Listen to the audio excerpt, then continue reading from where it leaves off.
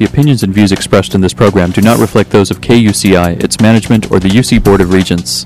To find out more about this talk show or other talk shows broadcasting on KUCI, log on to our website at kuci.org or check out the latest program guide.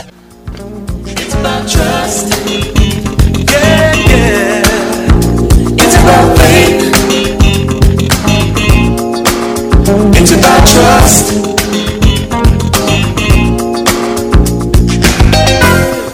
Good morning. You're listening to KUCI 88.9 FM in Irvine, California, streaming online at kuci.org and podcasting on iTunes. Welcome to Prescriptions for Healing Conflict. I'm Lloyd, the show's engineer.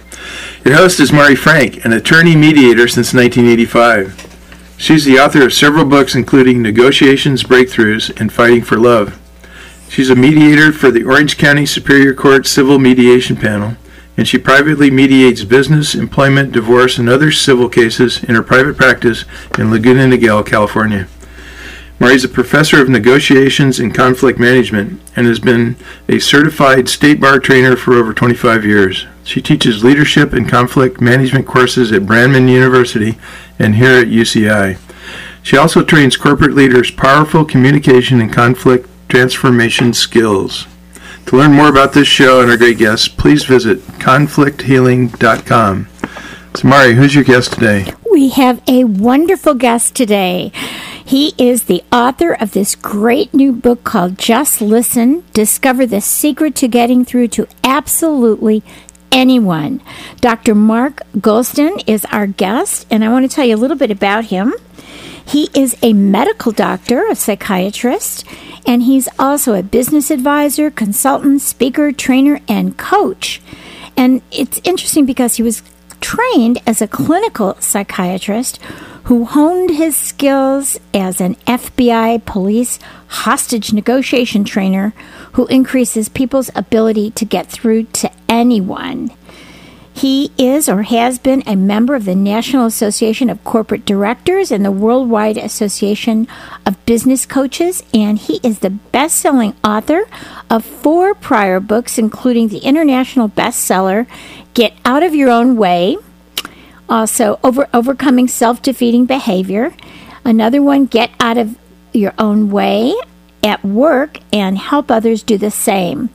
He is a contributor to the Harvard Business School magazine, and he blogs for Huffington Post, and he is also, he blogs for the Harvard Business Review, Fast Company, Business Insider, and Psychology Today, and he co-hosts a weekly radio show also, and he's featured frequently in the major media, including the Wall Street Journal, Fortune, Newsweek, Time, CNN, Fox News, and The Today Show.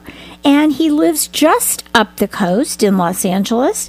And you can learn more about him at our website at conflicthealing.com, where you'll see his picture, his bio. You'll see the JPEG of his book, and also Mark Goulston. That's MarkGoulston.com. And also, he's going to tell us about another website in just a few minutes that you can find out more about him. So thank you so much, Mark, for joining us. I sound like a legend in my own mind. That's right. So, Mark, tell us, how did you get from being a clinical psychiatrist into all these exciting things that you're doing? Well, I started out as a clinical psychiatrist with a specialty in death and dying and suicide intervention.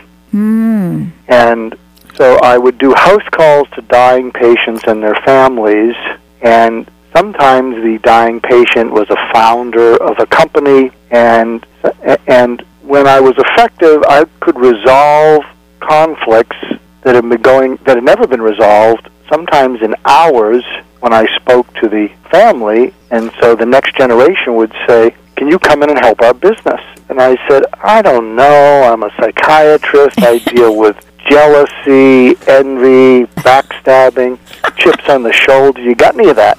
And they looked at me and they said, "That's all we have."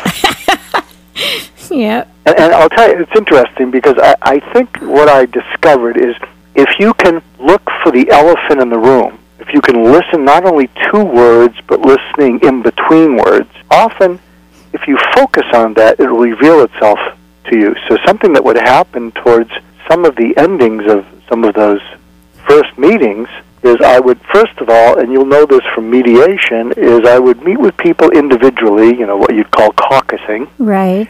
And my purpose in meeting with them is that at the end of whatever time I spoke with them, that they would feel that I got them, that I got their point of view, that they felt heard and they felt understood.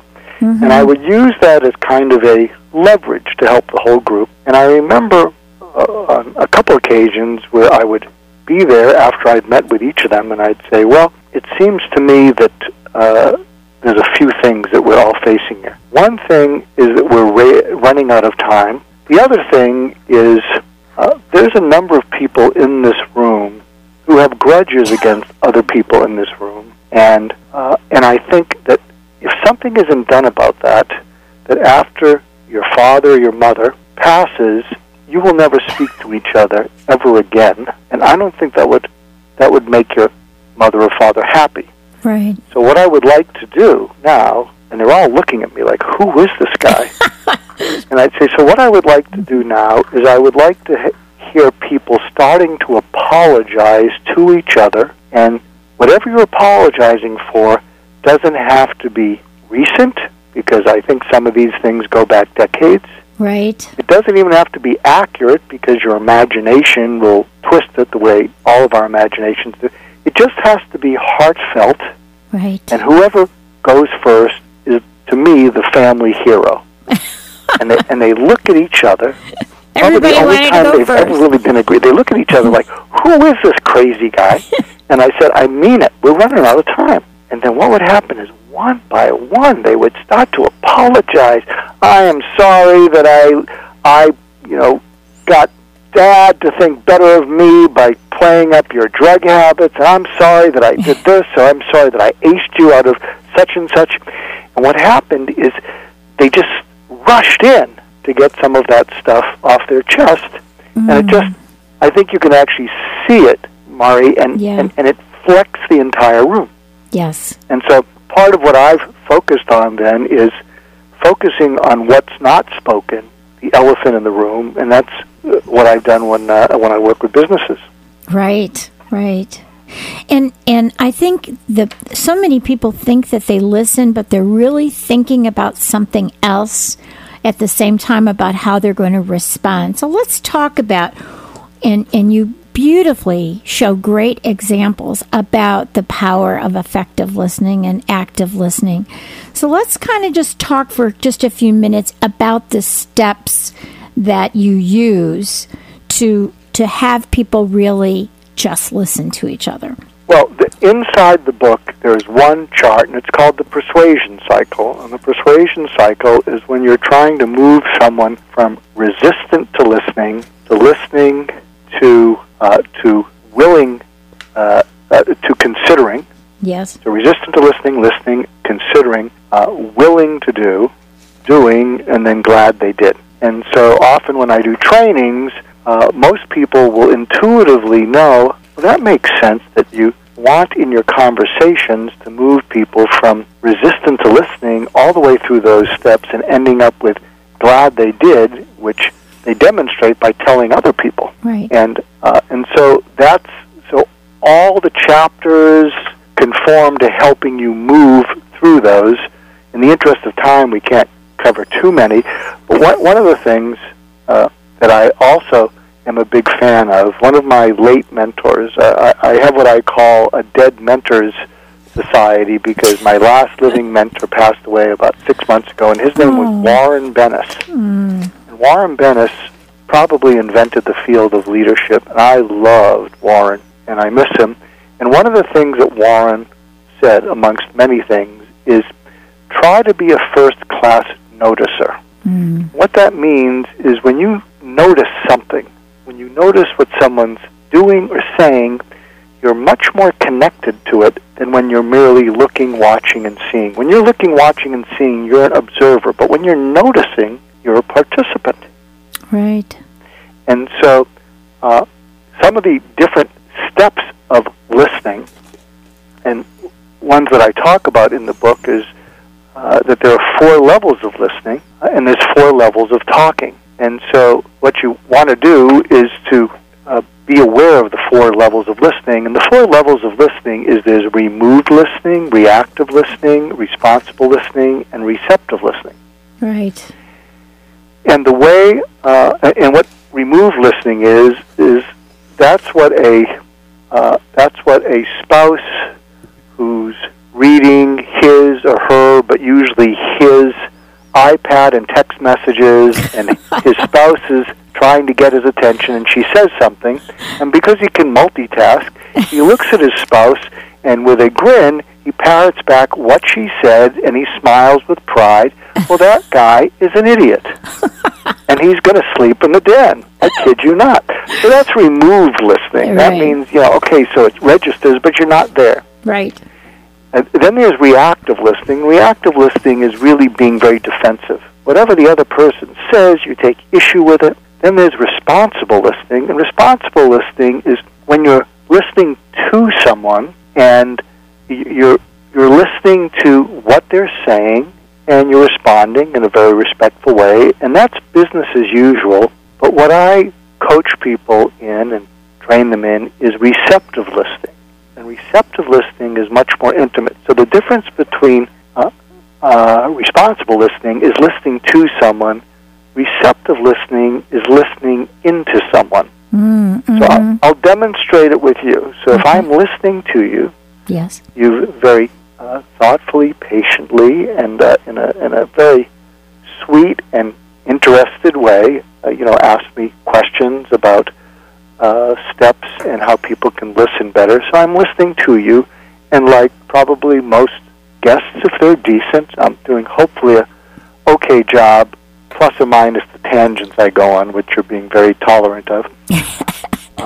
But if I was listening into you, yes, kind of like I used to listen into those rooms when I use house calls, what I'm hearing you not saying, and then I want you to tell me if it's accurate, is that this is a calling you have. This is much more than a business and a profession, that it's something that calls out to you to improve, and that because of what you do, you, like me, have seen all the needless pain and suffering between people, that if they could just resolve situations, if they could do it in a certain way, they might be able to actually save the relationship. right. And that really matters to you. And I'm guessing it's even aligned with your identity. And that's why I brought you on this. Is that accurate, what I just said? Yes, absolutely. It is a calling for me, just like it's a calling for you, which I can tell for you too. So that's beautiful. That's why I said we're kindred spirits.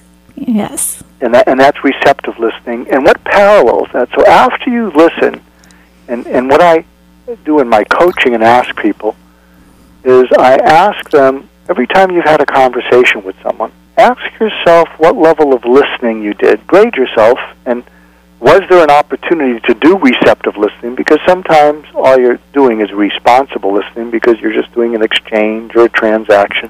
But if there is an opportunity for receptive listening, that really differentiates you from the competition. And so after you do that, there's 4 levels of talking that go along with the listening.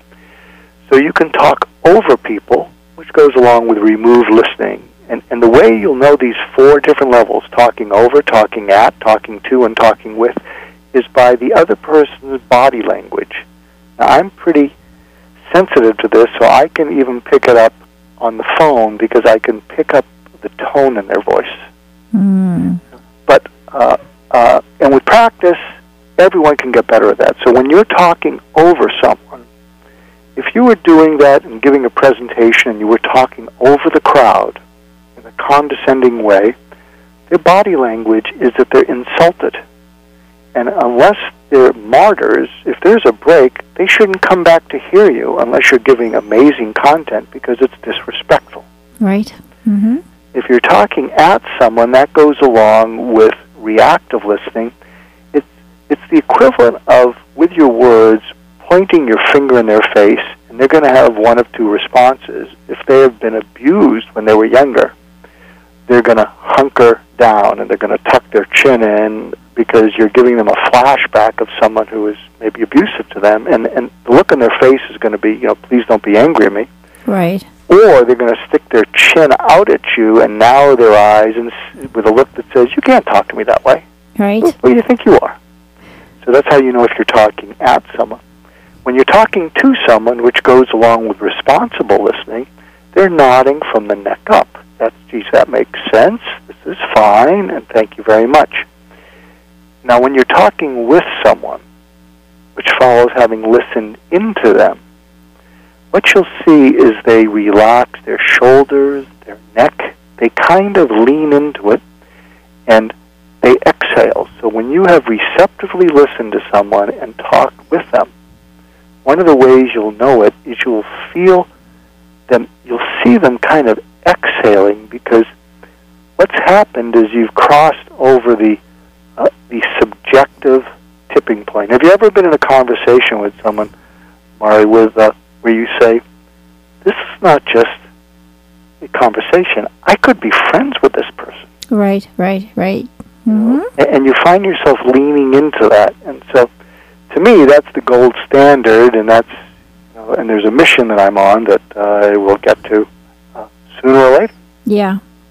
You're really connecting at that level, right? There's like a whole unity of discussion at that point when you're really listening and being receptive, and they feel heard and they feel connected to you, because now they're understood. They're not just heard, they're really understood at a deep listening level. Well, I think there's a continuum, and from the worst to the best, when you have conversations, someone can feel presumed upon. That's an awful kind of feeling. After that, they can feel figured out, which is okay, but it feels almost artificial. Right. And that's one of the problems for analytic people in their marriages, because they often give advice and solutions that the other person doesn't want and often resents. Mm-hmm. Because what that other person really wants is to feel understood, but the gold standard is when they feel felt. Because when they feel felt, it's more than understood. They feel less alone. And I can remember I spoke about an anecdote in the book where I was with a CEO, and it was really difficult to get a meeting with him. And I could see that the last thing he wanted to do was to talk with someone like me. There was something else more in his mind. Now, I can be kind of bold, and sometimes, hopefully I don't cross into being brazen, but I can be bold, and I looked at him, and he was like a footballer type. He must have been about 270 pounds. There were football trophies, and he wasn't looking at me, and he was fiddling with papers. And imagine saying this. This is kind of bold. I said, "Hey, how much time you got for me there?" And he looked at me, and he said, "What?" And I knew he was going to throw me out. I said, "Look at your calendar. How much time you have for me?" And he's fiddling, and I know that I've got 30 seconds, and he's going to throw me out. He said, 20 minutes. And I looked at him, and I said, "Look, we're into minute 3. And there is something on your mind which is much more important than speaking to me, and I think what we would have to talk about is worth your undivided attention, but you can't give it to me because there's something on your mind, and here's the deal. I'd like you to take the next 15 minutes. We'll reschedule this, or you can tell your assistant to not let me back in because I was so rude. But take the next 15 minutes, make a call and figure out whatever's on your mind and make it better, because it's not fair to me, it's not fair to other people. Take care of whatever's on your mind." And he looks at me and he starts tearing up. And I said to myself, "Mark, you promised you weren't going to make grown men cry when you went into the business world. Can you leave that with your shrink practice, for crying out loud?" And so he tears up, and he looks at me, and he says, "You've known me for 4 minutes, and you know something that people 20 yards from us don't know, because I am private. My wife's having a biopsy, and it doesn't look good. And my wife is stronger than me, and she said, 'You go to work, but I'm not really here.' I said, 'I understand. I'm so sorry. Go be with her. You shouldn't be here. You're not here. Go take care of it.' And he was like one of these big Newfoundland dogs coming in from the rain, and it's like he shook his shoulders, and he went, Poof! And then he got very centered, and he looked at me, and he said, 'I'm not as strong as my wife, but I'm pretty strong, and I'm here now, and you've got my undivided attention, and you have your full 20 minutes.'" So can you picture that in your mind's eye? Yes, I can picture that. That's wonderful. at least he was able to express that. You know, he, being the private person he was, he probably did not want to tell his assistant or other people around what was going on. And so he had his own psychiatrist for a couple minutes. Well, he did. And something, I coach a lot of leaders, and actually part of I coach more women who want to make it into the C-suite, and they want to be seen as leaders. And one of the things that I coach everybody about is what people seem to really respond to is when you take charge without being controlling or judgmental. Mm-hmm. And so what happened is I took charge of the conversation, but I wasn't controlling or judgmental. Right. And I think people lean into that, and that's what I try to coach women to do. A couple of years ago, I was the only male speaker at a Mattel Women's Conference. Mm. And that must have been fun. Oh, it was fun, and they were kind of embarrassed because I think my talk was the highest rated. They said this is not right. You know, we just threw you in there, and I said, well, you know, I'm sorry. Next time I'll fumble. And, well, you were their token male. No. There you go. And by the way, if you look up Mattel YouTube and my last name, you'll see 6 clips from that talk. Oh, fun. But talking about this leadership and taking charge of a conversation, one of the things that I'll share that they seem to like, when I've asked women, why do you use me as a coach? Why don't you use a woman? And they said, you're like the big brother I always wanted. Oh. And I said, what does that mean? And they said, you're playful, you're irreverent, you're smart, but you'll tell me something that I need to hear. And you could say to me, like, almost like you're talking to your sister, saying, sis, what the heck were you thinking? That'll never work. And they say, I accept it because it's laced with love. Right. And so about 25 of the women in the Mattel audience came up to me afterwards because I had said to them, I think Lean In was a great book, but a lot of women don't know what to do with that. Does that mean be aggressive? Does that mean be pushy? Does that mean use the B word? Mm-hmm. And so what I suggest to them is be the big sister that everybody always wanted, or be that gifted little sister. That's a special identity. And I think 20 people came up to me, 20 women, they said they'd never thought about that identity. They thought, that's a great kind of energy because that's a take charge. Yes. And also confront people, but do it laced with love. I love it. You know, you might get a kick out of this. You know, I'm an attorney, but I do mediation, and I say that I'm like a dolphin attorney instead of a shark, that I'm gentle yet powerful. So that's what I think you were just saying. You're gentle but powerful at the same time, which is that love that you give. So I can tell that. I can tell that comes across, and you're the iron and loving fist in the velvet glove. So we are speaking today with Dr. Mark Goulston, who has this wonderful book called Just Listen, Discover the Secret to Getting Through to Absolutely Anyone. You know, Mark, I really wanted to ask you about, I loved where you were talking about the amygdala brain, and I want to talk about that because I think that's so important when we're trying to resolve conflict. You know, how do you get the brain to go from no to yes? And talk about, would you just share with my audience about those 3 levels of the brain and kind of what happens? And if you talk to somebody when they're in their reptilian brain, what happens? Yeah, well, what happens is that I'm a great fan of something called the triune model of the brain, which was first described by a neuropsychologist, Paul MacLean. And he basically said we have 3 functional brains. We have a human brain, which has been around for 250,000 years, and underneath that we have a mammalian emotional brain. The human brain's rational, the mammalian brain's emotional, and that's been around for 65 million. And then underneath that is our reptilian fight-or-flight brain, and that's been around for 245 million, plus or minus a decade, I guess. But and in the middle of our mammalian brain is something called an amygdala. And an amygdala is kind of like a point guard or an emotional sentinel. The way I look at it as if it's boiling water.